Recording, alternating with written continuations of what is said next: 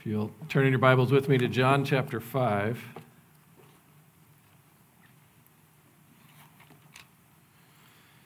We are continue to work through the Gospel of John.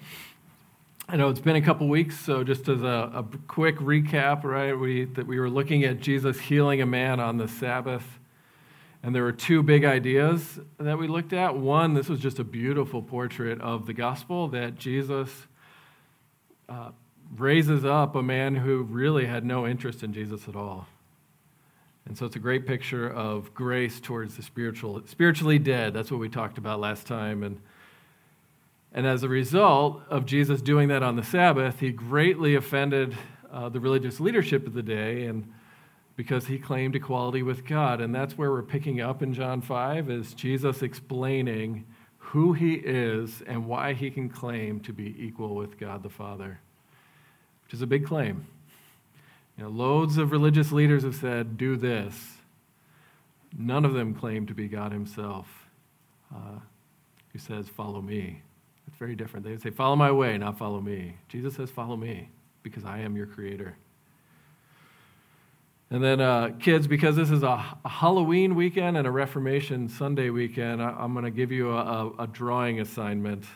We're going to learn about Jesus' voice raising the dead. So it seems appropriate on Halloween. So I'll have a future reward for you to show off your artwork this week, okay? So draw a picture of Jesus' voice raising the dead from the tombs as you hear that in John this morning. All right, let's read our text and pray. This is John chapter 5. I'm going to read verses 18 to 30. It says, "This is why the Jews were seeking all the more to kill him, to kill Jesus, because not only was he breaking the Sabbath, but he was calling God his own Father, making himself equal with God. So Jesus said to them, 'Truly, truly, I say to you, the Son can do nothing of his own accord, but only what he sees is the Father doing. For whatever the Father does, that the Son does likewise. For the Father loves the Son and shows him all that he himself is doing, and greater works than these will he show him, so that you may marvel. For as the Father raises the dead and gives them life, so also the Son gives life to whom he will. For the Father judges no one, but has given all judgment to the Son, that all may honor the Son, just as they honor the Father. Whoever does not honor the Son does not honor the Father who sent him. Truly, truly, I say to you, whoever hears my word and believes him who sent me has eternal life. He does not come into judgment, but has passed from death to life. Truly, truly, I say to you, an hour is coming and is now here, when the dead will hear the voice of the Son of God, and those who hear will live. For as the Father has life in himself, so he has granted the Son also to have life in himself. And he has given him authority to execute judgment, because he is the Son of Man. Do not marvel at this, for an hour is coming when all who are in the tombs will hear his voice and come out, those who have done good to the resurrection of life, and those who have done evil to the resurrection of judgment. I can do nothing on my own. As I hear, I judge, and my judgment is just, because I seek not my own will, but the will of him who sent me." And this is God's word. He has spoken to us today in love. Let's pray together. Father and our God, I pray that we need to hear your voice, as we just heard. And for us to hear your voice, you have to open our ears by your Spirit. And so I pray that this morning we would hear Jesus' voice, so that we might pay even closer attention to the great love which we have received in this salvation. So show us the power of Jesus and the power of the gospel as we look at a framework on how to understand what we do and what's been done to us. So help us trust Jesus the judge and honor him as you have, Father, in Jesus' name. Amen.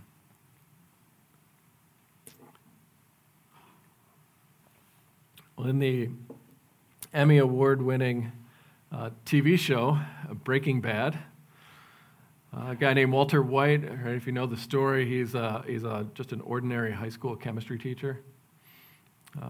Starts off seemingly innocent, docile, harmless, just a small-town guy. But then he receives a terminal cancer diagnosis from his doctor, and as he's facing his own mortality, and he's looking at his family and saying, I want to leave them some money so when I'm gone, they'll be okay, and so he uses his chemistry skills to break the law, right? He starts cooking crystal meth. And apparently it turns out he's good at it, and it's really high quality and in demand, and so begins in this story this long downward descent of Walter White really into the hell of his own making. That evil begets evil. This is a moral universe. Evil begets escalating evil. And actually, at some point in the story, we're told that Walter starts to justify his crimes. He begins to sneer at those who would believe in the backwards notion of right and wrong and morality. Right? So morality, he says, that's just the concern of lesser evolved, less scientific minds. And so in the New York Times, the writer of Breaking Bad, this guy named Vince Gilligan, says this about his show. He says, if there's a larger lesson to be learned, it's that actions have consequences. That I feel the need for some kind of justice. I hate the idea of Idi Amin, right, the cruel Ugandan dictator. I hate the idea that he just spent the last 25 years of his life comfortably living in Saudi Arabia. That galls me to no end. He says, I like to believe that there is some comeuppance, that karma kicks in, even if it takes decades. I want to believe there's a heaven, but I can't not believe that there is a hell. Some pretty strong words. In the New York Times, no less. You know, what Gilligan's getting after, right, is I want this world to be a moral universe where this thing called justice exists and evil gets what it deserves. Right? And that's what we're talking about. That's what Jesus is talking about this morning. Right? That we do live in a moral universe, that God the Father made him the judge of all humanity. And that your eternal future, whether you're raised to life everlasting and joy inexpressible, or raised up to resurrection of judgment, whether you're going to heaven or to hell, Jesus declares really bluntly, the path to heaven to joy is through me. Okay?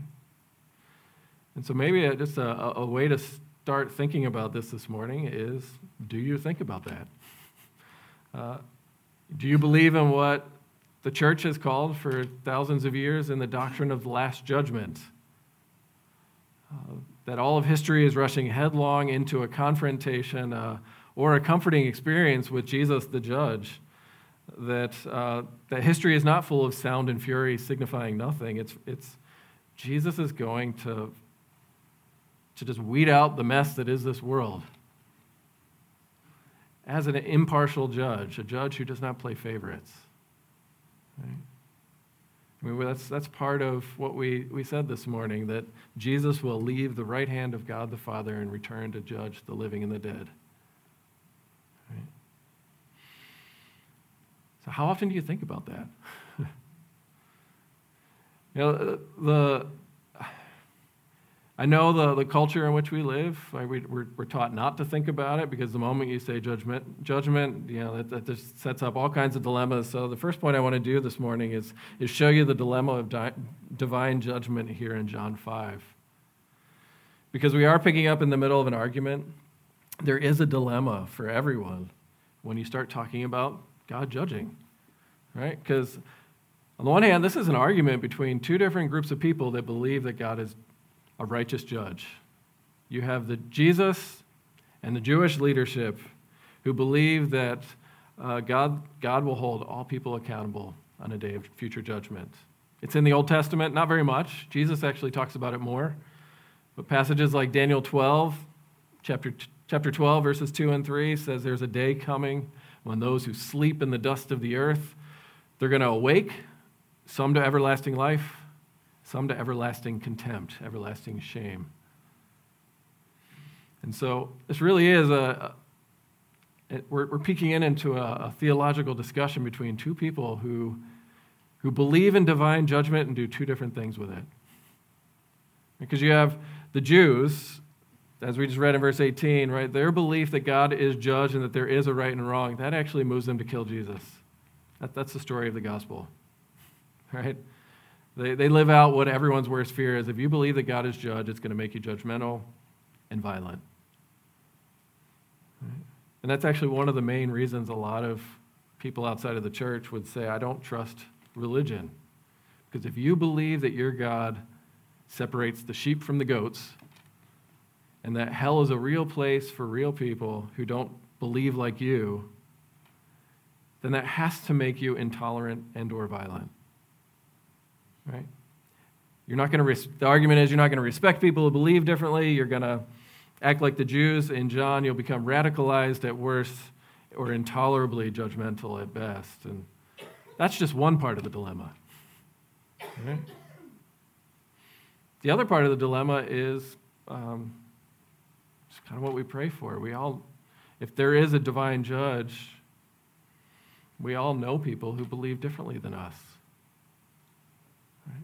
They have different views on good and evil and who God is, and so our reaction to Jesus' teaches this morning is also deeply personal, even as we bring our fears and are honest about them. And yet, I hope you see that we need this to be true. My hope is, Vince Gilligan, the writer of Breaking Bad, he's not a Christian, he's agnostic, but he's just saying, this is what I wish is true. I want there to be cosmic justice, right? Because at the heart of Jesus' teaching is he says, right, there is good and evil. And we need to be able to make that distinction. So what is happening in your world and in the world right now that you would call evil, that makes you angry, that makes you really uncomfortable, that makes you pray prayers like, God, do something about this. This is a mess. Right? It angers you. I mean, just look at human history and the world right now. How many weak, oppressed people who are crying out, and it feels like there's no one to wipe away their tears. Right? I mean, there is.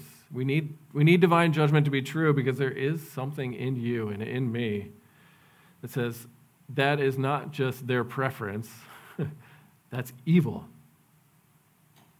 Right? But for evil to be held accountable, that's a biblical worldview.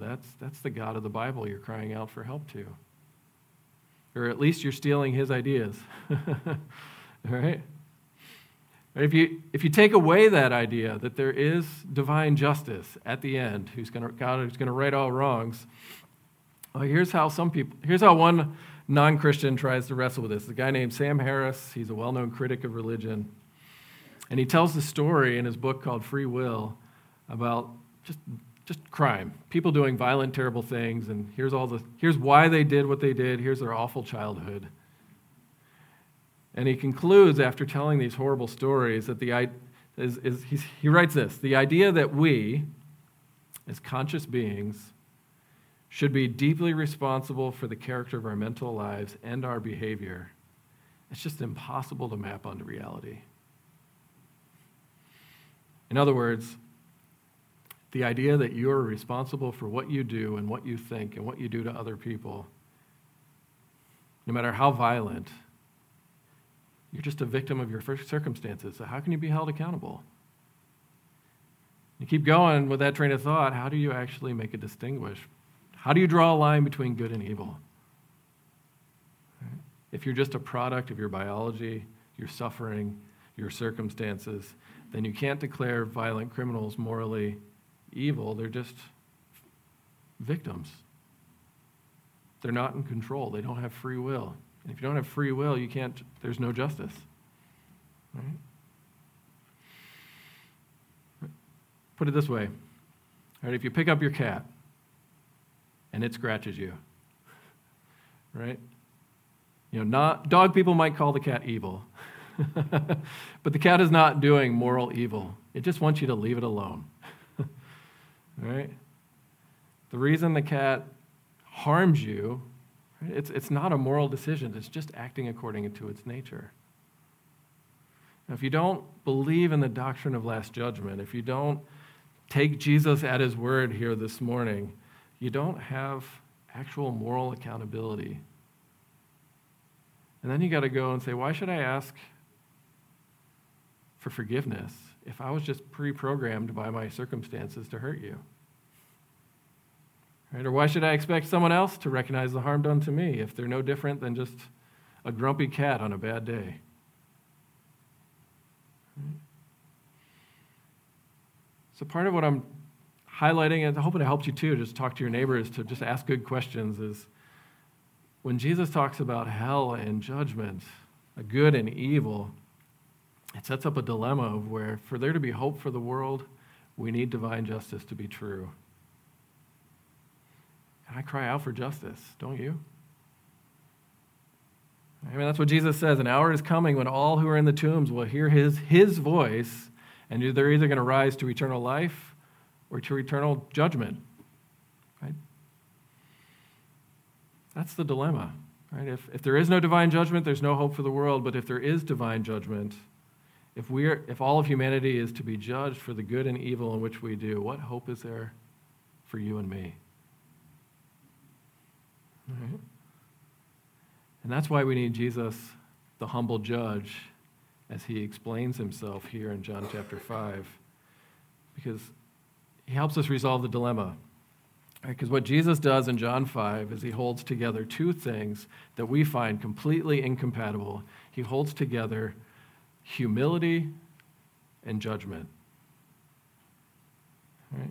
Because if I'm judging you, right, you say, how dare you judge me? How dare you tell me I'm wrong? You've set yourself up here. You think I'm down here. And we hate that feeling. But Jesus Christ holds together and is, as the judge of all humanity, co-equal with God, humble down into the dust. Right? So look at verse 19. Truly, truly, I say to you, the Son can do nothing of his own accord, but only what he sees the Father doing. Does that sound arrogant? I mean, be honest. If you heard that if you heard a grown man say that at a restaurant at the table next to you, right, what would you think of him? Right? Either he just has a ridiculously good relationship with his father, or more likely we would say, dude, cut the cord, right? It's time to grow up. You got to be independent. How can you do nothing without your father? Move out of your parents' basement. Right? And yet Jesus goes on to say, I only do what I see my Father doing. Whatever the Father does, the Son does likewise. I am completely dependent on my Father. I can't do anything on my own. You know, Jesus is starting to articulate some of the mysteries of the Trinity here, that he's co-equal with God, the Father. But he's also willingly, by choice, humbly subordinate to the Father, to use the technical language. Right? He's equal with God, yet he's completely soaked in humility as a humble son. Right? So if you put it in the context of John 5, right, Jesus heals the invalid. He would say, well, my Father told me, I'm just doing the kind of things my Father does. I'm giving life. My Father gives life, so I give life. Right? And then actually, if you read the pattern of the way Jesus describes his life, his life here, you could see a J shape where he's coming down from heaven. Right? He's living here on earth as a humble son in complete submission and perfect obedience to God the Father, even to death on a cross. And Jesus is the kind of person who doesn't have to exalt himself by being judgmental. No, he says, the Father honors me. The Father gives me authority. The Father loves me. Right? His whole identity is based on what he's given, not on what he's achieving. The Father honors his Son. Right? And so when you see the Father saying, all right, Jesus, I see you, you're my beloved Son, I'm going to honor you with the right to judge all of humanity, right? In Jesus, there's just unparalleled humility combined with the right to have dominion over all the nations, to determine heaven and hell for every person who's ever lived. He's able to say, I do nothing on my own, but as I hear, I judge, and my judgment is just, because I don't seek my own will, but I seek the will of the one who sent me. You know why we don't like judgmental people? It's because we know their judgment is completely tainted by, you're not doing what I want right now. You're making my life inconvenient. You're not living up to my standards of right and wrong. And Jesus has the audacity to say, I'm helpless on my own, and yet my judgment is just. I don't play favorites, because it's not about what I want, it's about what my Father wants. I don't hold those two things together when I think of Jesus very well. Now, that he is a humble judge, and he's so dependent that even in his responsibility and just who he is as the divine Son of God, right? He doesn't climb into the throne himself. God says, come sit next to me. This is now your job. He's first a beloved, obedient, dependent son before he's the judge. Now look at there's four statements here. There's four FOR statements that Jesus uses here to describe his dependence. Right? He says, for whatever the Father does, the Son does likewise. For the Father loves the Son and shows him all that he's doing, and you're going to see even greater things, probably pointing to Jesus' miracles and resurrection. For, as the Father raises the dead and gives them life, so also the Son does. For, the Father judges no one, but has given all judgment to the Son. This is Jesus saying, see, look at what the Father does for me. Right? I am dependent on him. To use the words of Hebrews, I really am the radiance of the glory of God and the exact imprint of my Father's nature, and I can't do anything apart from what my Father shows me to do and tells me to do. Completely dependent. So here's the question. If Jesus is the divine Son of God and the perfect human being, as human beings in this room, do you live this way? Right? Do you relate to God the Father this way? Obviously not as judge, but to say, I can't do anything on my own. Jesus teaches us to say that, apart from me, you can do nothing. And so we're to echo, like Jesus, that same attitude of apart from God, Father, Son, and Spirit, I am weak. I can't do anything. And then the ways I know I don't live up to that is because I don't pray without ceasing. I like to judge people. That feels good. I get anxious and think I need to do this. Or, I live day to day based on the talents God gives me, not based on faith. Right? Just apply the dependence of Jesus for a moment. All right, 1, gratitude. Just say thank you. All right, Jesus is articulating his active obedience so that we can be treated in him as if we've lived a completely dependent life on God. Right? In Christ, you're not judgmental. That's your reputation in him, by faith. Right? So celebrate the sola Christus of the Reformation. It's all about Jesus. But 2, as you meditate on the humility of Christ, this is modeling a complete dependence on God the Father, and this is really the only way you can love someone. Right? That dependence on God the Father, that's the secret to love. Right? Because look at Jesus in chapter 5. He loved a man who tattled on him. Right? He healed a guy who showed no gratitude. And the reason he could heal a guy who showed no gratitude is because he's like God the Father, who pours out rain on the just and unjust, and all of whom don't say thank you as they ought. Mm-hmm. We could put it another way. The reason I'm so judgmental is because I'm too self-willed, too independent, too confident in my own abilities to do good. And so how can I love somebody if it's all about me? You can't love without humility. And you can't love without Jesus' humility, because without faith in Jesus, without belief in divine judgment, what's going to stop you from taking Jesus' chair and judging everyone according to your standards?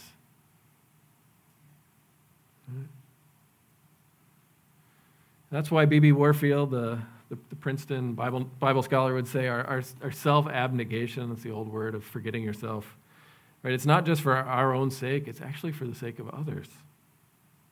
Because Jesus doesn't just tell us to deny ourselves, he tells us to unselfish ourselves. Right? So how do you unselfish yourself? And I would argue that it would start by honoring Jesus, the judge, the way the Father honors the Son. Right? To really believe, right? Resolve the dilemma of divine judgment by trusting Jesus as your judge. Right? Because Jesus says, God the Father judges no one, but he's given all judgment to the Son so that all may honor the Son just as they honor the Father. And so if you want to know what is God's will for you this morning, believe Jesus' words. Honor the Son. Trust him. Believe what Jesus says is true. Right? That the way through divine judgment to everlasting life, to be a deeply loving person right now, is through faith in Jesus, the humble judge. Because that's what he says. Whoever hears my word and believes in him who sent me has eternal life. He does not come into judgment, but is passed from death to life. So, do you hear Jesus' voice calling you, saying, come and trust me? Come and see how I will shield you from my judgment by taking the judgment you deserve for your arrogance, for my arrogance, rising to new life. And I'm going to teach you a whole new way of being human, trusting God the Father. It's the way I trust him. Right? Now, here's the future. Here's what you're called to believe. This is verses 25 through 29, according to Jesus, right? First amazing thing, there's a lot in here. One of the amazing things Jesus says is that the hour is coming and is now here when the dead will rise, right? That Jesus doesn't talk about the last judgment as being solely at the end of history. He says, guess what? It starts right now as I'm speaking to you. This is realized eschatology. This is the already. Right? Right now, you need to be made alive in relationship with God.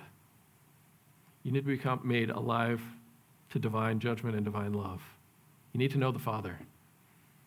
Because this is how Jesus describes all of humanity. If it starts now and we're all alive, yet Jesus still calls us dead. Right? The hour is now here when the dead will hear the voice of the Son of God and rise. Who's he talking to? Just a whole bunch of living bodied creatures who are breathing, but they don't know the living God. And Jesus says, you're spiritually dead. Right? So why is everyone so judgmental and angry at everyone else for not keeping their standards? Because, well, we're spiritually dead, unable to unselfish ourselves. We need resurrection. We need to hear Jesus' voice. We need to trust him. Right? So Jesus is laying out, you can make the decision now to get through the judgment at the end of all things. Make the choice now. Right? You could actually tell Vince Gilligan, right, if you run into him on the street. I don't know where he lives, but there is cosmic justice according to Jesus. And resurrection starts now. Right? Jesus is God incarnate in the Gospels. He's doing things that only God can do. He's raising the dead. He's giving life. He's judging. He's doing things in the Gospel of John that only Yahweh of the Old Testament does. Right? And part of what Jesus is saying here is the book of Daniel is coming true right now. Right? He identifies himself. God the Father, in verse 27, has given Jesus the authority to execute judgment because he is the Son of Man. And the Son of Man comes from Daniel 7, this human-like person that God gives authority over all nations, all tribes, all tongues, to destroy evil, to put reins on the beastly kingdoms of the world, to do justice to people, and especially leaders who do evil things. And Jesus says, that's me, and I'm doing that right now. He's at the same time, Jesus is the Son who speaks and makes alive. He's fulfilling Daniel 12:2. The resurrection starts now with me. That at the sound of his voice, some will wake from the dead and rise up to everlasting life. Jesus is just soaked in the Old Testament. See, if you're a Christian, what that means, I want to keep saying it because it comes up a lot in the Gospel of John. If you're a Christian, you have already come through the end-time judgment of God through faith in Jesus. And you're declared not guilty in him. Do you hear Jesus' voice? Right, this is important. Right, the reason I can't unselfish myself is because I'm too arrogant. I like being the judge. I like my standards. I don't want to change my standards. And yet here is Jesus saying, your standards are too weak, too small. I'm the judge. The Father hasn't given you that job. Now, along comes Jesus Christ, the humble judge, in love, so that you might receive the love of the Father, so that we might be sons of God. Right? The judge chooses to be judged in our place, to go through hell, so that we might have everlasting life. You're going to see greater things than this, Jesus says. Right? It's him being raised from the dead for our justification, for our not guilty verdict. See, the reason we really struggle with divine judgment is because we disconnect it with Jesus' willing choice as the judge to be judged for us in our place, in love. Right? Don't disconnect it from the love of God. That if he really loved you, he would warn you. And because he really loves you, he did warn you. Jesus talks about hell and judgment more than any other teacher in the Bible. Teller, the famous atheist magician, right? That's a YouTube video that's gone viral in Christian circles because someone gave him a Bible after one of his shows, and he's just an outspoken atheist, and he's tore up emotionally because he felt loved because a person said, you need Jesus, read this. And he gave him a Gideon Bible. And this non-Christian said something along the lines of, how much do you have to hate somebody to not evangelize, to not proselytize? Because if I see a bus barreling down on you and I don't push you out of the way, right, that's not loving. That's heartless. And this is so much more important than this. Right? Part of the beauty of divine judgment is you see God really loves me as he pays for my evil and is patient to form me into someone who is good like Jesus is good. And we get there by being resurrected now, by listening to Jesus' words, to trust him as your judge, your humble judge. Right? What will be the effect of that? And this is how we'll end here. You know the main reason why our neighbors don't come to church? So at Presbytery, I'll tell you where I'm getting my information from. We've applied to something called Mission Insight, and it just takes all the best research and stats and stuff and says, here's a general profile of what your neighbors believe. And the top 10 reason why people aren't interested in church, don't want to come to church, or don't consider joining a church is because they believe Christians are too judgmental. Whether true or perceived, right? I mean, that's outside of our control to some extent. So if we're really going to believe this, right, we're not talking about discerning between good and evil. We're talking about judgment. Right? How can a Christian judge anyone knowing Jesus had to be condemned because of our evil? How can we let belief in divine judgment turn to violence when the judge of the earth chose to suffer like a lamb and says, follow me and follow my footsteps? Right? Now, part of the call, the really hard call of the gospel is to unselfish yourself by believing that Jesus is judge and he loves you. And that moral reality, that's what Paul says, right? Don't repay those who do you evil with evil. Bless those who curse you. Bless those who persecute you, because as the Lord says, vengeance or punishment is mine. It's not your job. It's not my job. Entrust yourself to the one who judges justly. It's going to hurt. But that's the call. That's how you be a faithful witness to Jesus, the humble judge. We got an example of that. This is 2018, and all over the popular social media and in corporate media, all over the news. The guy named David Nasser did all kinds of horrible things to the U.S. Olympic gymnast team. Right, and it took the courage of a young lady named Rachel Den Hollander, I'm going to make sure I say her name right, who was she was the first to be believed when she reported what he was doing. And she was described as kind of a 5-star general organizing just all of these victims that came out and sought justice for this person who had done evil. And at David Nasser's trial, she was given final words to say to him.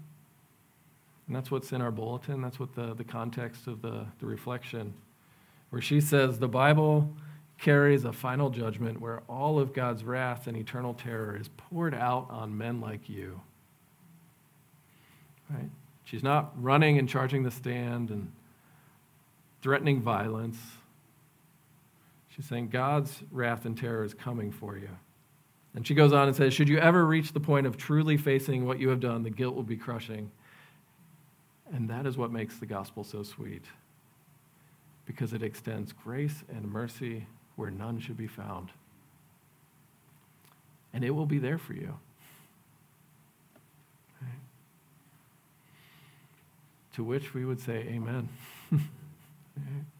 Trust Jesus, the humble judge, and be blown away by the love and mercy of our God. Let's pray. Father, we thank you for the gift of grace. And we pray that your Spirit is active, opening our ears so that we might hear Jesus' voice, calling us by name and saying, I love you. Receive my gift of being judged in your place. I pray for us as a church that we would be known as a place that is not soft on evil, but yet is not judgmental. That we can faithfully hold the line between saying there is right and wrong. God, you are real, and yet we love moral failures because that's how you've loved us. So teach us, Lord, to be faithful witnesses of Jesus, his compassion, and his justice in a way that grows your family here in Saratoga County. We pray in Jesus' name. Amen.